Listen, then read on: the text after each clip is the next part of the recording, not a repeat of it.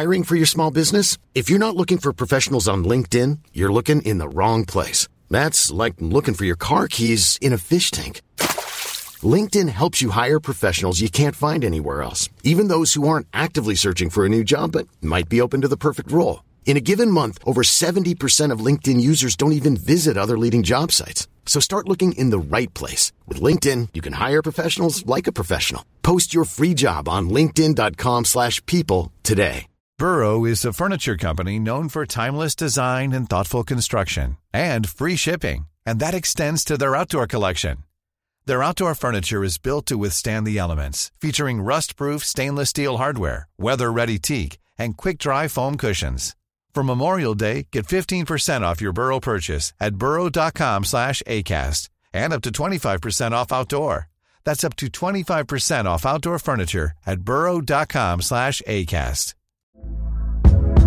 Hey there, it's Michelle Norris. I'm host of a podcast called Your Mama's Kitchen. When I travel, I'm usually looking for a way to find a taste of home when I'm not at home. And one of the things I love to do when I am at home is entertain. And Airbnb allows me to do that. When I was in California recently, I rented a house that had a great kitchen. And when we were sitting around the table, we were all thinking, we're in someone else's house. Someone could be in all of our homes as well. If you have a home, but you're not always at home, you have an Airbnb. Your home might be worth more than you think. Find out how much at airbnb.com/host.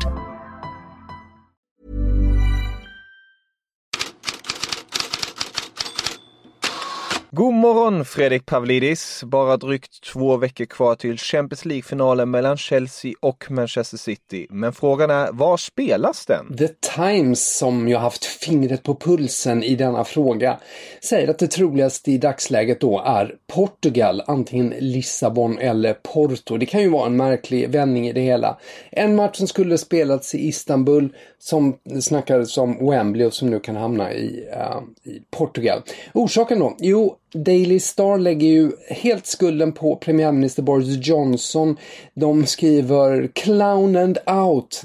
Och så har man klätt på Boris Johnson clownkläder. Han kallas ju för Bozo och Mirror gör ungefär likadant. Det är väldigt politisk fråga. Båda de tidningarna är starkt kritiska till Boris Johnson och brukar ha honom på bild i clownkläder just. Så att de tycker det är hans fel att det inte blir där, för att de har inte kommit överens med UEFA om upplägget för Wembley.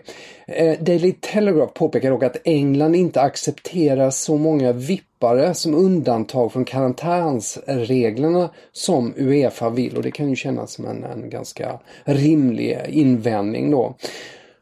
Men varför Portugal då? Jo, till skillnad från Istanbul som är på Storbritanniens röda lista och där det krävs karantän om man ska återvända, så är Portugal på den gröna, och det innebär ju, för att det är ändå en viktig del också, förutom vipparna, de 12 000, upp till 12 000 supporterna som väntas tillåtas sammanlagt från de båda klubbarna då. Och då kan de lättare liksom ta sig till och från, behöver inte sitta i karantän. Vidare diskussioner ska ändå vara om Wembley och London och idag, och ett tips från min sida är att de kommer att reda ut det där, att det är en prestigefråga och att den i slutändan hamnar på Wembley. Det känns som det mest rimliga alternativet. Vad har du med från England? Lite från Sky Sports igår kväll. Experterna Gary Neville och Jamie Carragher fick ta ut årets spelare i Premier League, och de var eniga. The player of the year, and both gone for Ruben Diaz. Make your case, Jamie. Well, I think, and I think I said on the show at the start of the season, if this signing doesn't work, it could almost be the end of City and Pep. And you might think that's a huge statement, but he was a £65 million defender. They'd never replaced Company last season. That was a huge blow for them. And he's actually come in now and been the best defender in the league. And for me, the best player. Ruben Diaz i Manchester City alltså, och som tränare så valde båda två också Guardiola, men med reservationen från Gary Nevilles sida att det kan bli Tuchel om Chelsea vinner Champions League också. Och de var även överens om unga spelare, Foden, återigen Manchester City förstås, och nyförvärv, årets nyförvärv, där har de olika åsikt. Cavani ansåg Gary Neville, och Susek i West Ham ansåg Jamie Carragher. Och vi kan köra igenom också årets lag som Gary Neville tog ut i alla fall. Han har i mål Mondi, backlinje Walker, Diaz, Maguire och Shaw, mittfält De Bruyne, Gündogan och Fernandes. Och där fram Foden, Kane, Rashford. Mycket Manchester, 9 spelare. När vi ändå är inne på England så kan vi också bara nämna att Anthony Elanga, svensken som har varit väldigt bra i Uniteds U23-lag, fanns med i Europa League-truppen senast. Han lär få chansen att spela i Premier League kanske ikväll när United möter Leicester. De har ju även Liverpool på torsdag, den här sinnessjuka schemat med 4 matcher på en vecka. Och han har funnits med på träningarna nu och var inte med i U23-matchen igår. Och det drar ihop sig i Spanien och det är stora rubriker har jag förstått det som.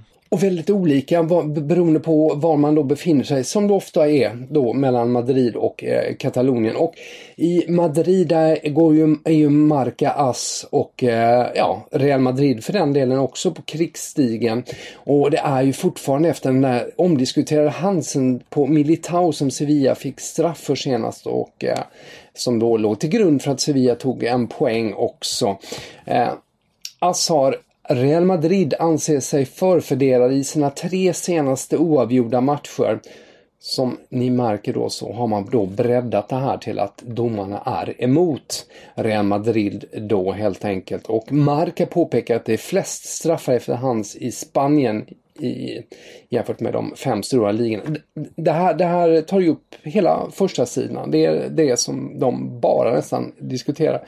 Och Marca skriver att Atletico de Madrid, som ju toppar tabellen, är chockade över Real Madrids försök att sätta press på domarna, för det är så som Atletico ser det. Och Atletico, de toppar ju alltså tabellen då 2 poäng före Real Madrid och Barcelona med bara 3 omgångar kvar. Mycket spännande, men ikväll så hoppas Barca somna som ligaledare. Det är det som är rubriken på sport. För slår man Levante så går man ju upp i ligaledning temporärt i alla fall. Atletico spelar först i morgon. Ronald Koeman anses ju ändå vara under press. Så här sa han om framtiden i Barcelona som tränare. El presidente desde su primer día me ha mostrado su confianza. Y si alguien puede decidir es el presidente. Entonces seguramente hay un momento después de esta temporada de hablar por el futuro. Pero el futuro para mí no es algo para estar muy preocupado. Porque he firmado 2 años como entrenador. Y a mí me veo entrenador el año que viene. Koeman då med att Laporta har ju visat sitt stöd för honom från första dag. Att han har kontrakt 2 år till och som han säger, jag ser mig som tränare i Barca nästa säsong. Det från Koeman då. Då kan vi lägga till också RAC 1, den katalanska radiokanalen som uppger att Laporta inte förstår varför Riqui Puig får så lite speltid. Laporta ser honom som en viktig La Masia-spelare, ett föredöme, en fanbärare för ungdomsakademin. Och Onda Cero, en annan radiokanal, uppger att Koeman får gå om det inte blir någon ligatitel. Andra nyheter? Sadio Mané, Liverpool-stjärnan, pratar ut lite i Kanal Plus och säger bland annat: den här säsongen är den sämsta i min karriär. Det är bara att medge. L'Equipe har uppmärksammat Verrattis skada gör att han inte kommer att kunna spela något mer den här säsongen för PSG. Han blir borta 3 veckor. Och så lägger de till, även om hans medverkan i EM inte är äventyrad så är den oklar. Så skriver L'Equipe om italienaren. Och när vi är inne på Italien så handlar det ju mycket om krisen i Juventus. Tutto Sport har SOS Juve.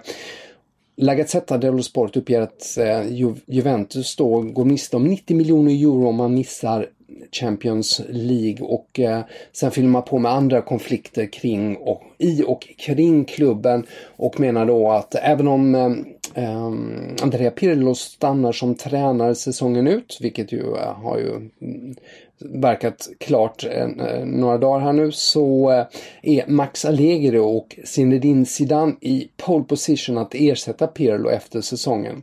Och La Repubblica har samma 2 namn, Allegri och Zidane. Jag kan ju också lägga till bara att L'Equipe uppmärksammar även att Kylian Mbappé finns med på bruttolistan till OS för det franska landslaget. Han har tidigare varit så intresserad av att spela OS, men L'Equipe är tveksam. Det är bara 11 dagar mellan EM och OS. Och slutligen, hur ser det ut på silly season-fronten? Jag har lite nyhet från Tyskland där Kicker ger både tyngd och ny information och tidigare uppgifter om Emil Forsberg och att han är på väg att förlänga med Leipzig. Enligt tidningen kommer då Forsberg att skriva på innan cupfinalen mot Dortmund på torsdag och kontraktet det sträcker sig till 2025. Det nuvarande avtalet går ju ut nästa sommar och Bild publicerade då sent igår kväll samma information om Forsbergs kontraktsförlängning. Och Bild lägger till att nye tränaren Jesse March slagits hårt för just Forsberg. Han ska ha ringt Forsberg vid flera tillfällen och gjort klart att han ser honom som en viktig spelare, vilket då Forsberg ska ha uppskattat. Sedan är det lite olika uppgifter när det gäller Jadon Sancho. I iSport i England uppger till exempel att Uniteds intresse svalnat sedan Cavani förlängt med klubben. Det tror inte Gary Neville, Sky Sports expert, som tror att det är honom de kommer att satsa på nu när Neville är klar. Och Bild i Tyskland skriver att Manchester United vill få till en övergång för Jadon Sancho innan EM börjar den 11 juni. Och prislappen då är cirka 90 miljoner euro. Le Disport i Frankrike skriver att Arsenal jobbar hårt i kulisserna för att locka Eduard Camavinga från Rennes. Tidigare har ju bland annat PSG och Real Madrid uppgetts vara de hetaste i jakten på 18-åringen. Och om ni vill läsa mer om det här går ni självfallet in på Fotbollskanalen och in i Headlands-bloggen. Tusen tack för idag Fredrik, vi hörs imorgon igen.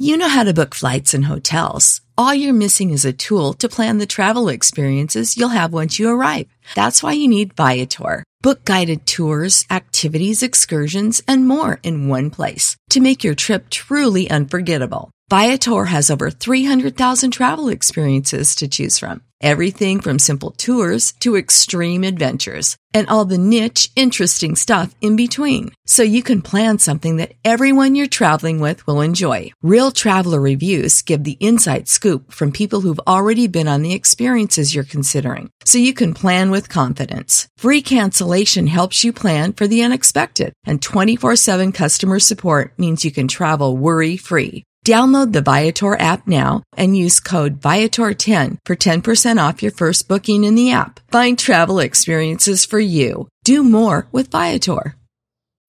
When you need mealtime inspiration, it's worth shopping Kroger, where you'll find over 30,000 mouth-watering choices that excite your inner foodie. And no matter what tasty choice you make, you'll enjoy our everyday low prices, plus extra ways to save, like digital coupons worth over $600 each week. You can also save up to $1 off per gallon at the pump with fuel points. More savings and more inspiring flavors make shopping Kroger worth it every time. Kroger, fresh for everyone. Fuel restrictions apply.